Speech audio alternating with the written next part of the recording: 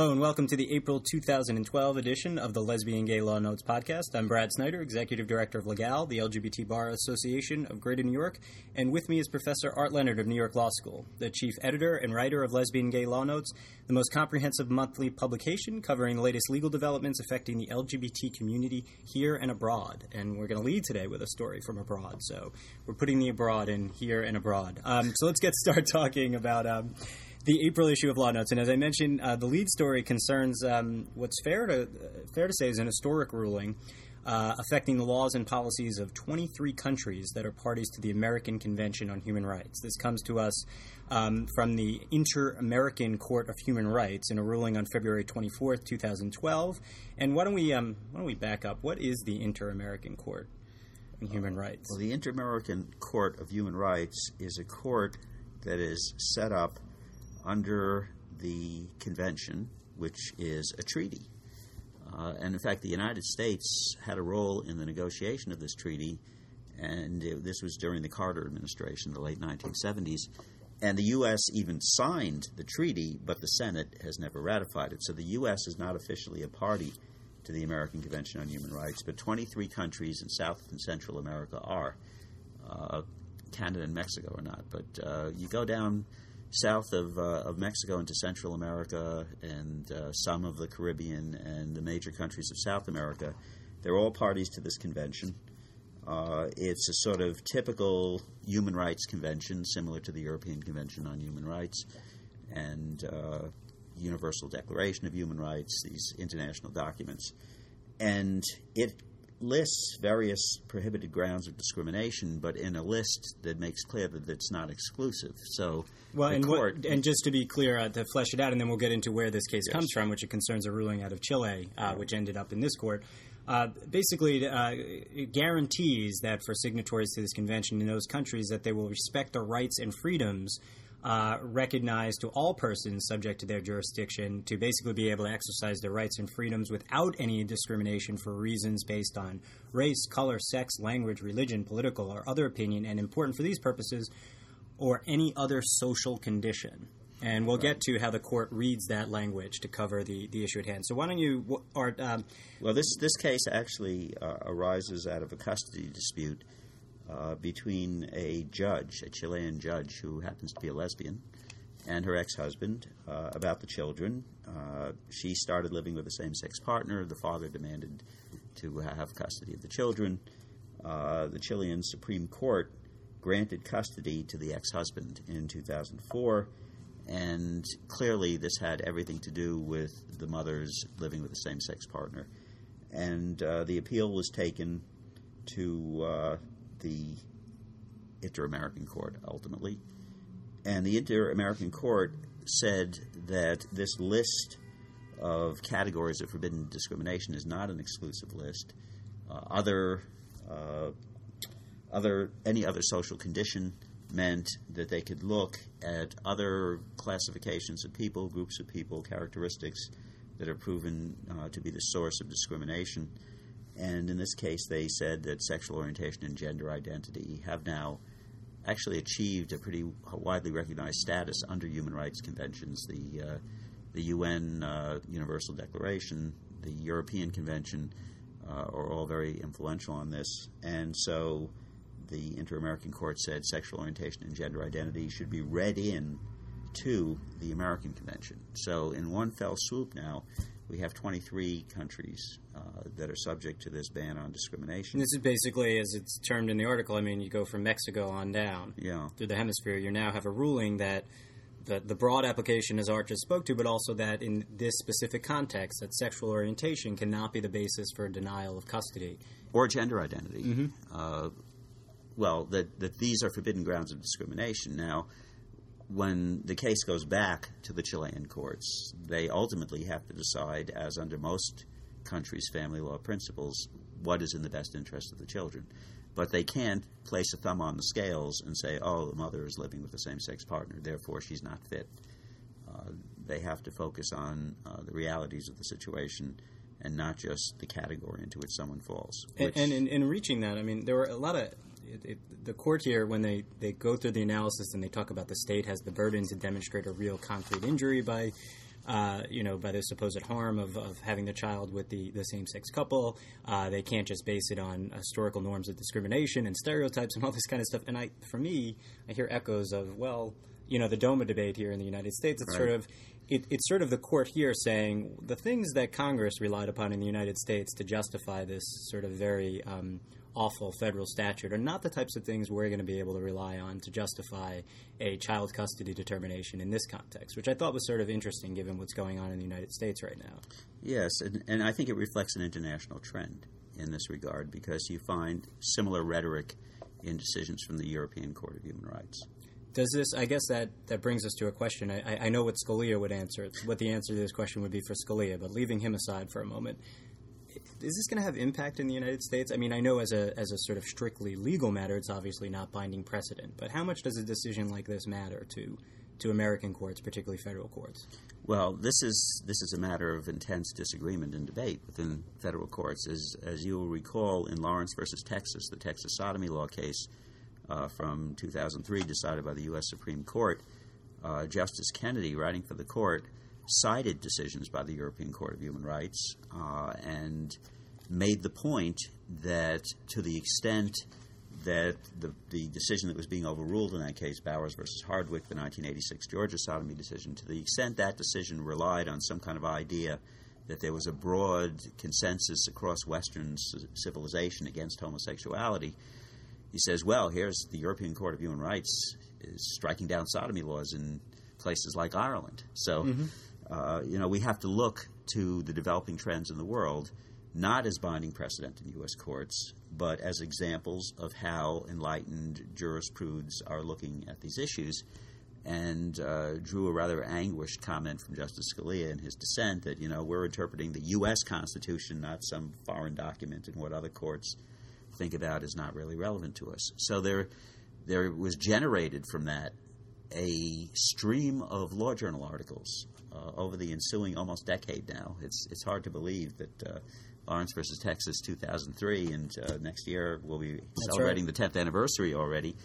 But there is a big academic debate and a debate among judges as to when and whether it's appropriate to look at foreign precedents, at decisions under international treaties to which the U.S. isn't a party, like the European Convention on Human Rights, to decisions by the highest courts of other states interpreting their own constitutions, such as South Africa, for example, or Australia. In this debate, which has been actually carried out on television and in live forums between Justice Scalia and Justice Breyer, Justice Scalia says we should ignore them, that we are interpreting the U.S. Constitution. It has its own particular history, its own particular wording, its own particular development.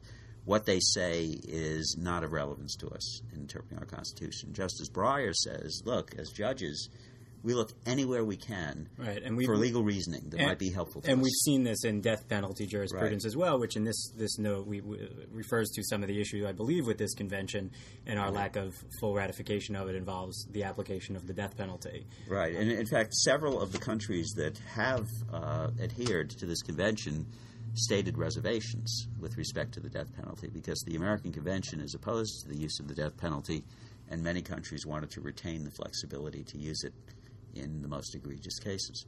And let me ask you one more question about the context in which this case arises. And I've asked you this, I don't know if it's been on a podcast or on the rare occasions when we talk offline. Is very rare. Very rare. As little as possible. We're legal strangers, folks.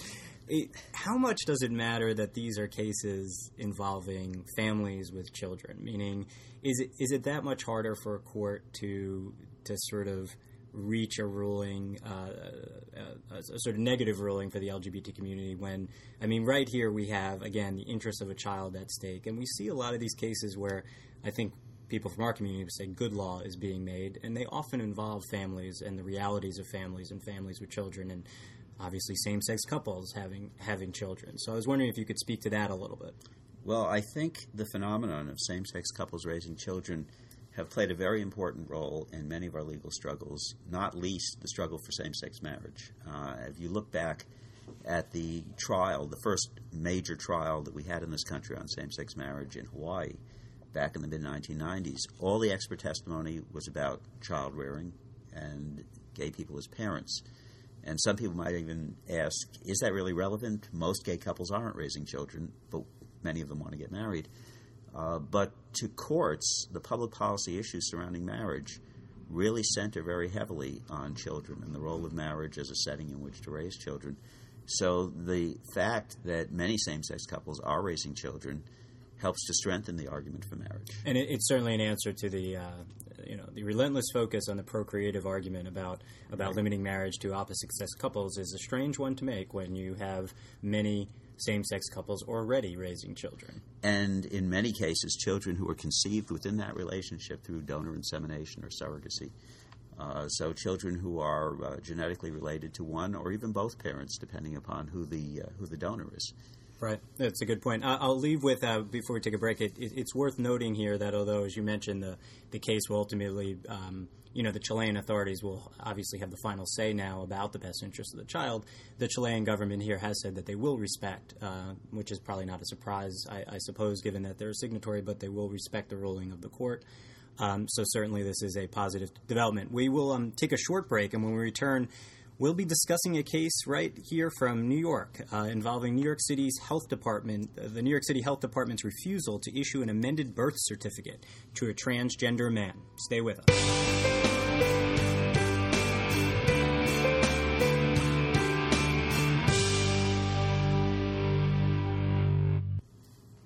We are back talking about the case of Bernie v. New York City Department of Health and Mental Hygiene. The court will get into the facts of this case, which are, I think, from many people's perspective, are pretty troubling.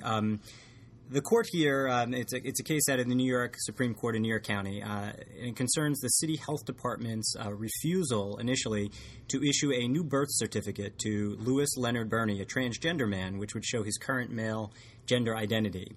And in the course of that refusal, the department had rejected as inadequate proof a certified statement by the man's doctor, by the surgeon specifically, that he had been through convertive surgery, and the department demanded all sorts of additional details and proof in connection with the issue of a new birth certificate, and this gentleman ultimately sued. So, Art, I guess one way to approach this case is to give us a sense of what is the health department concern here, just to begin with, if there is a concern. I mean, someone presents with a fair amount of medical substantiation of the transition, and the health department goes back, and we'll get into the details of this, and seems to say, well, give us more, and give us more intrusive type information. Well, what we're talking about here is altering and substituting a new vital record for an old vital record.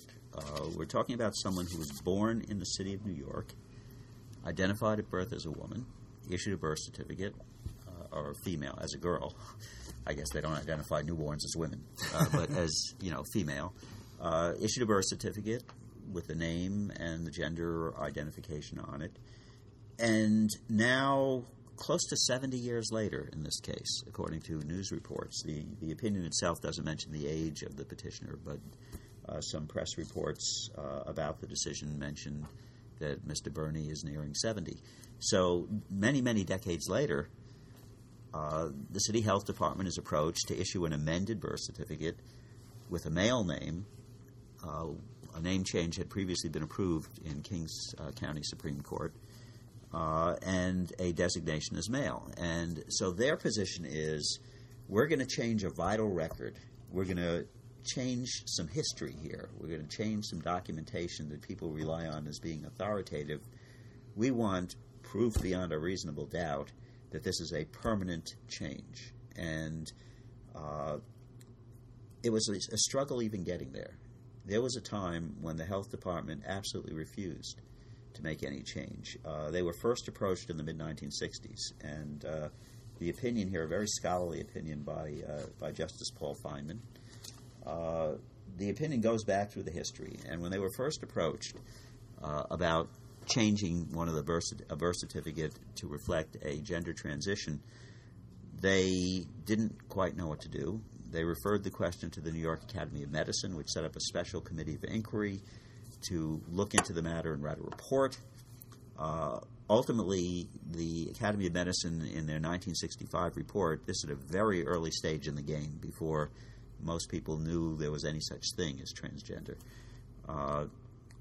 Their report at that time recommended against issuing amended birth certificates or any designated change. They said because no matter what surgical or medical procedures are undertaken, the person's genetic identity doesn't change. Well, and if I'm not mistaken, I could be wrong on the history here, but there was also this notion that assisting the sort of person with their condition, so to speak, by facilitating this the birth certificate change would only almost, I mean, I could be paraphrasing incorrectly here, but reinforce this sort of condition, right, which was to be not necessarily to be welcomed. Well, you're being a bit euphemistic here. The doctors of the New York Academy of Medicine said this is a mental illness. This belief that someone is a different gender than their genitalia would indicate, and we don't want to encourage them. Mm-hmm. We don't want to reinforce it by having some official document saying that they're not the gender that they were born in. And so that was the approach of the health department, to decline to grant these for a period of years. And then in the early 70s, as the movement for LGBT rights got underway, because remember, this 65 report is several years before Stonewall. There was a sort of quiet behind-the-scenes gay rights movement that started up in the 50s, but it wasn't until after Stonewall that we had a very more open and aggressive movement that was actively agitating for change in social policy. And in response to the advocacy for change, the department did agree that there might, under certain circumstances, be an appropriate case in which they would change a certificate. And the Board of Health adopted new rules, and the legislation was changed, delegating to the Board of Health the authority to establish standards. And so now they're establishing standards. Part of the problem is with this case is they don't seem to have settled on a definitive list of documentation that they need, because poor Mr. Burney applies, attaches to his application a copy of his name change order from Kings County Supreme Court. He attaches a copy of a certified notarized letter from the surgeon who performed the surgery. The letter states when it took place, where it took place, specifies that it was female to male gender reassignment surgery, says that it was successful, and that as a result, Mr. Burney is now functioning as a male. And I guess for obvious reasons, I'm inclined to be a little harsh here on the city's health department, and we'll talk about that. I think Justice Feinman was pretty harsh on the health department here, but unless you think that doctor is forging what he or she has written, or you think those are so easy to come by, the way that, to be fair, the way that, getting a note that, you were sick, so you can't, give us back the refund on the plane ticket because I was too sick to fly. Those kind of notes are pretty standard. But I can tell you as a professor, I get doctor's notes that tell me very little. Right. Leaving Leaving those aside, unless we really had reason to doubt the sort of authenticity and legitimacy of what this doctor and surgeon wrote, how could that not be enough? Well, I think I think there was a red flag for the health department because Mr. Burney went to Scottsdale, Arizona, to get his gender reassignment surgery done, and they're thinking, we don't know this doctor from anyone. There's some doctor in Arizona. We never heard of him before, and so they want more documentation. And at one point they said, what we would like to see is the psychologist's report before the surgery saying that you are transgender and you should have the surgery. And then we want a psychologist's report after the surgery showing that you've adjusted to the change and now you're living as a man. It's not enough for us to have a medical. We want the psychological. And they said also, all the doctor says that is female-to-male surgery. The doctor didn't specify what he did. Well, here's where we get to the part that, and this comes up a lot in these types of cases, and I think we've even talked about it. I mean, there are two aspects that seem to be a fixation of whether it's government agencies, people of a certain political persuasion, or the press, but it always seems to be about two things, and maybe they're, I guess, in a way related. It seems to come down to restrooms and genitalia.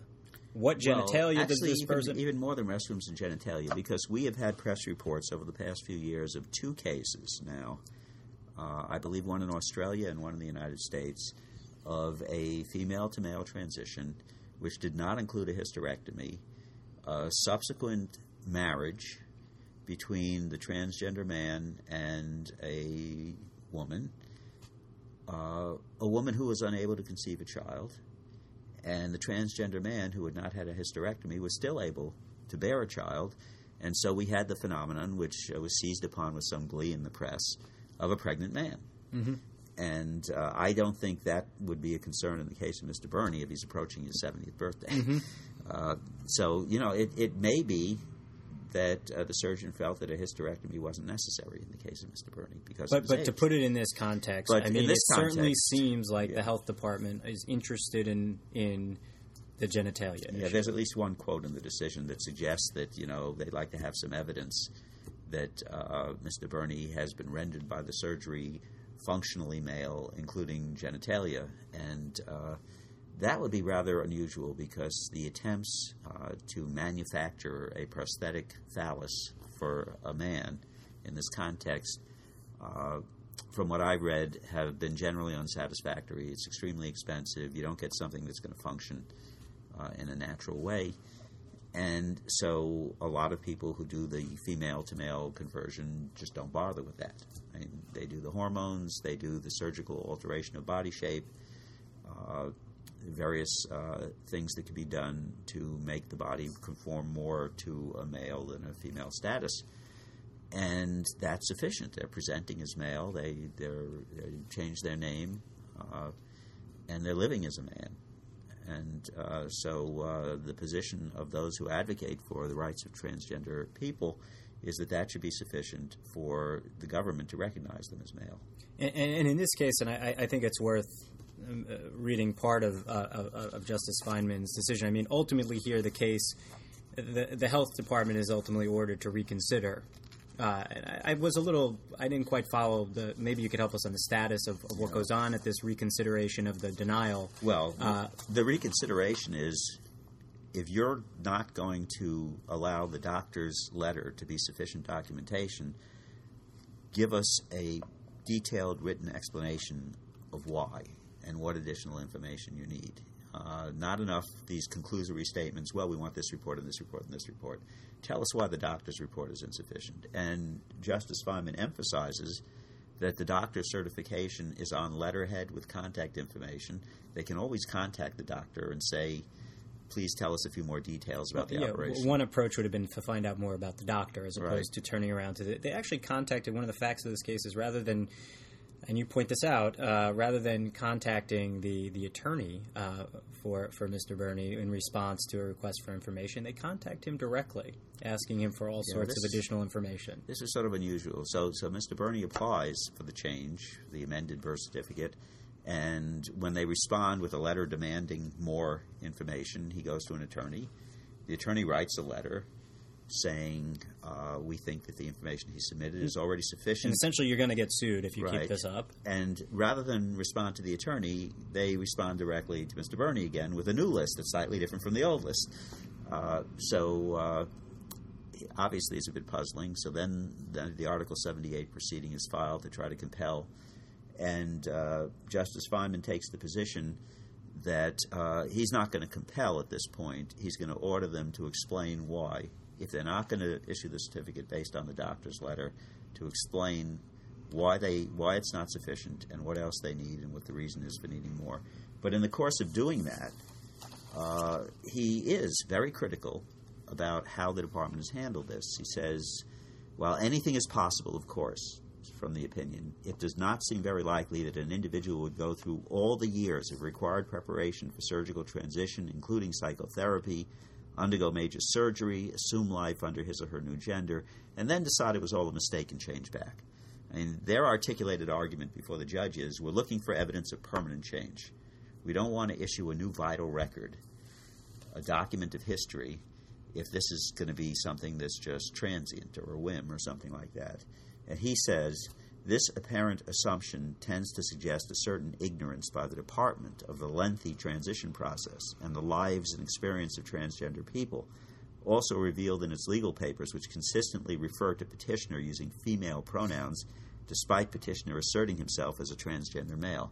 And can we pause on that? Because this is not, and we talked about this earlier, this is not just any government agency. This is the New York City Public Health Department. I mean, it's so sad. The laugh is about how sad it is that if any agency you would expect to be on the sort of enlightened or a firm understanding of the reality of transgender people's lives and how this all comes to bear in this sort of very specific request about the birth certificate and its import and how one goes about handling a request for more information, et cetera, you would think it would be the New York City Health Department. And you would be wrong. Because, in fact, the New York State Health Department, which takes care of this issue outside the city of New York, has been much more progressive and much more accepting of the reality of transgender people's lives in accommodating them on these kinds of changes. And it's the New York City Health Department where we have the greatest medical centers and medical schools and everything in the world. You'd think that New York City would be a leader on this, and actually New York City is a reluctant follower on this. And on that note, the New York City as a reluctant follower, we're going to leave it there. We'll take another break. When we return, we'll be discussing a case out of Texas and the issue of whether falsely calling someone gay or implying that they're gay is still slander per se in that jurisdiction.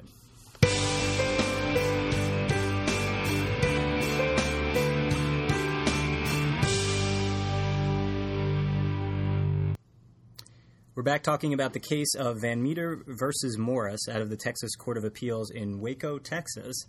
And this involves the court affirming a trial verdict for a gentleman who sued a restaurant owner for making repeated and loud statements in her restaurant in the presence of customers that others could hear, which some people could construe as imputing a homosexual relationship between the person, Morris, and his good friend, not his lover, his good friend, Glenn Warren.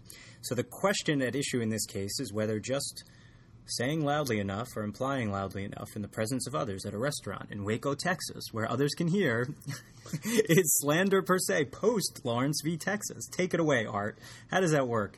Well, the way it works is the traditional law of defamation that we inherit from the English common law is that if you say something that the reasonable listener will interpret as being harmful to the reputation of the person you're talking about, it could be actionable as a tort. And in terms of slander and libel, which were the two traditional classifications, libel was a written defamatory statement, and slander was a spoken defamatory statement. And if you libel somebody, it was presumed to cause injury to them. And so you wouldn't have to show any kind of special damages in order to maintain an action. But with slander, it was not presumed to cause injury unless you could show special damages, unless the statement fell into one of the categories of per se slander. That is, statements that were deemed to be so harmful about to someone's social reputation, social standing, so likely to inflict injury to them that we will presume it.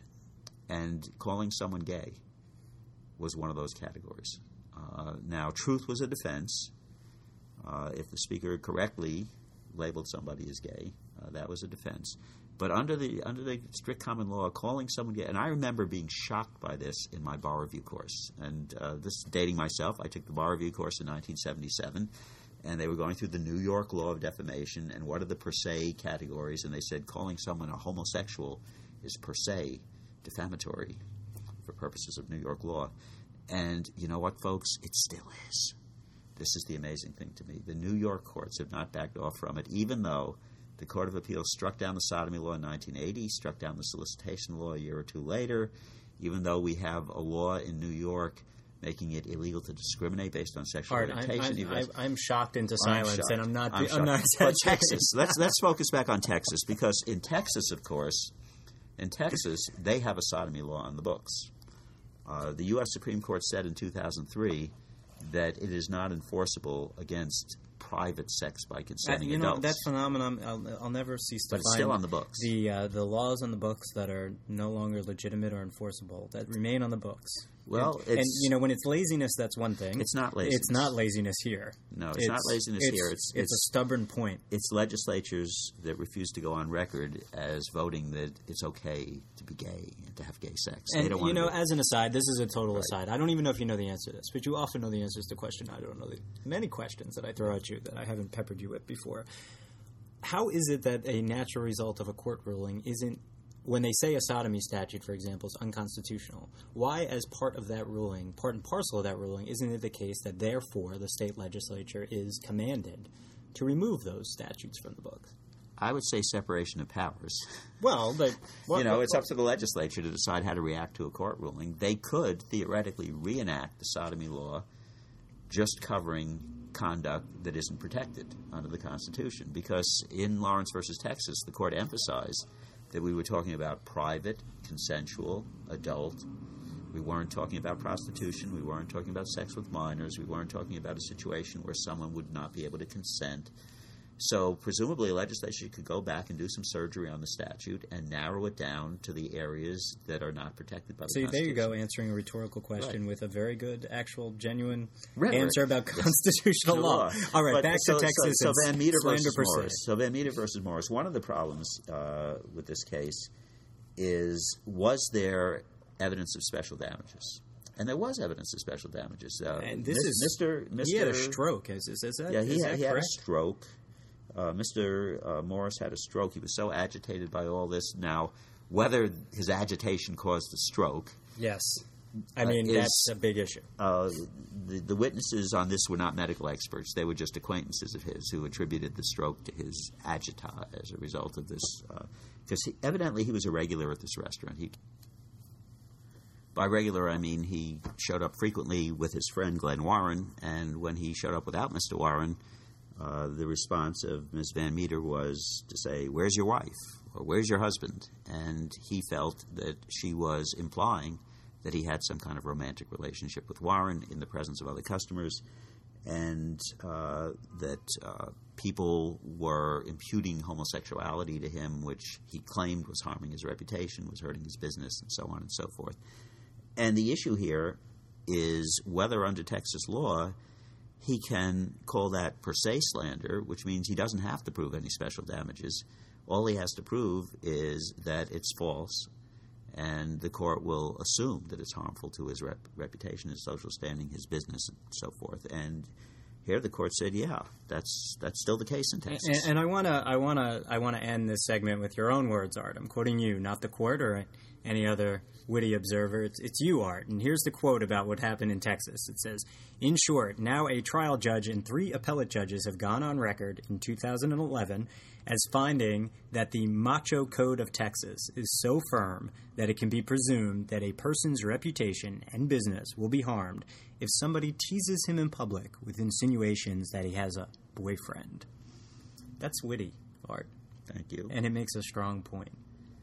And I think, as we've said, this is an issue about whether the social acceptance of gay people has progressed as rapidly as the legal rights of gay people. And to be fair, this is in a jurisdiction and there are many other jurisdictions like it in this country where the rights of LGBT people are not advanced as much as they have in other places, or at least on the books, whether it's with respect to state constitutional bans or state statutory bans on same-sex marriage. There are jurisdictions where it's probably, all kidding aside, probably still the case that someone like this gentleman could genuinely feel, and it may be true, that just having the words insinuated that one is gay is enough to do damage or to make one feel like damage has been done. So we'll know that we've really arrived when the idea that it's harmful per se to call someone gay bites the dust. But that may be far in the future. All right, and with that, we will take a very short break, and we'll conclude with our Of Note segment. For those of you who've listened before, this is a segment where we'll mention some other notable, infuriating, or hilarious developments in the world of LGBT legal news. Stay with us. We're back with our Of Note section. Art, what do you have of note for us this month? Well, what I have of note is a surprise move by the Department of Justice in a case pending in the Ninth Circuit, Galinsky versus Office of Personnel Management. This involves Karen Galinsky, an employee of the Ninth Circuit, a staff attorney there, who married her same-sex partner in 2008 in California and applied for her partner to be enrolled in the employee benefit plan provided to federal employees and administered by the Office of Personnel Management. She was turned down, eventually led to a lawsuit in the Federal District Court in San Francisco, where Judge Jeffrey White held that the marriage had to be recognized, that Section 3 of the Defense of Marriage Act, which forbids the federal government from recognizing same-sex marriages, was unconstitutional. The bipartisan legal advisory group of the U.S. House of Representatives, which is formally defending DOMA because the Justice Department about a year ago said they would no longer defend it, they intervened and they appealed to the Ninth Circuit, where the case is pending before a three-judge panel. Well, the Justice Department on March 26th filed a motion asking the Ninth Circuit to skip the three-judge panel, go directly en banc, which in the Ninth Circuit means an 11-judge panel, the chief judge and 10 judges drawn at random. And they asked for expedited briefing, and they asked the court to quickly schedule a hearing en banc by September 12th. And, what's going on here? What's going on here, I think, is this week, in fact, today as we're taping this podcast, the First Circuit is hearing argument in the DOMA challenge out of the Federal District Court in Boston. And I think the Justice Department, one thing, wants to line up these appellate cases and get them done, because this is a question that ultimately needs to be resolved at the Supreme Court if Congress is not going to repeal DOMA. And in addition, I think they see a national election looming in the fall, and they're thinking if there's a change of administration, the new Attorney General is going to start defending DOMA.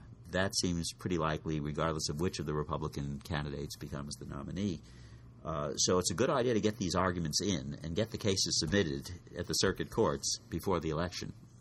They're not saying that, but I have a feeling that that's part of the motivation. While the Justice Department is arguing, and they did in this case, even though they're nominally the defendant, they're arguing that DOMA is unconstitutional, and it's the committee from Congress that's arguing it is. So this is a very interesting development to try to push it forward. And on that note, from the scary possibility of leaving politics aside, the scary possibility of a new AG doing a turnaround on DOMA, we'll move to hopefully, I have noticed some good news in the wake of some other good news, which is the repeal of Don't Ask, Don't Tell. As we all know, the Associated Press is now reporting that Norwich University, the nation's oldest private military academy, is holding its first Gay Pride Week at the insistence of its LGBTQ and Allies Club, which held its first meeting at Norwich University just hours after the ban was lifted in September. So we see the emergence of LGBT and allied groups at our nation's military academies, which we can term both inevitable and a happy outcome of the repeal. And as you note, Art, it's worth noting that the week of events for Pride Week is going to include Norwich's first gay prom, and the expected keynote speaker will be none other than Vermont Governor Peter. I'll leave you for the last name. Is it Shumlin? Peter Shumlin. Shumlin. Who signed into law the Vermont same-sex marriage bill. After Vermont, as we know, was the first in the nation to have a civil union bill. Right. Civil union so law. The People's Republic of Vermont is still out there in front of the trends. That's right. So good for them, and we're glad to note it. That's all the time we have today. Thanks for listening. To read the latest issue of Law Notes, please become a member of Legal or a Law Notes subscriber by visiting www.le-gal.org. To read back issues, please visit the Justice Action Center of New York Law School.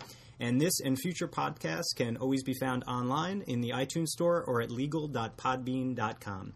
Finally, your comments and questions are also welcome at info@le-gal.org. Thanks so much.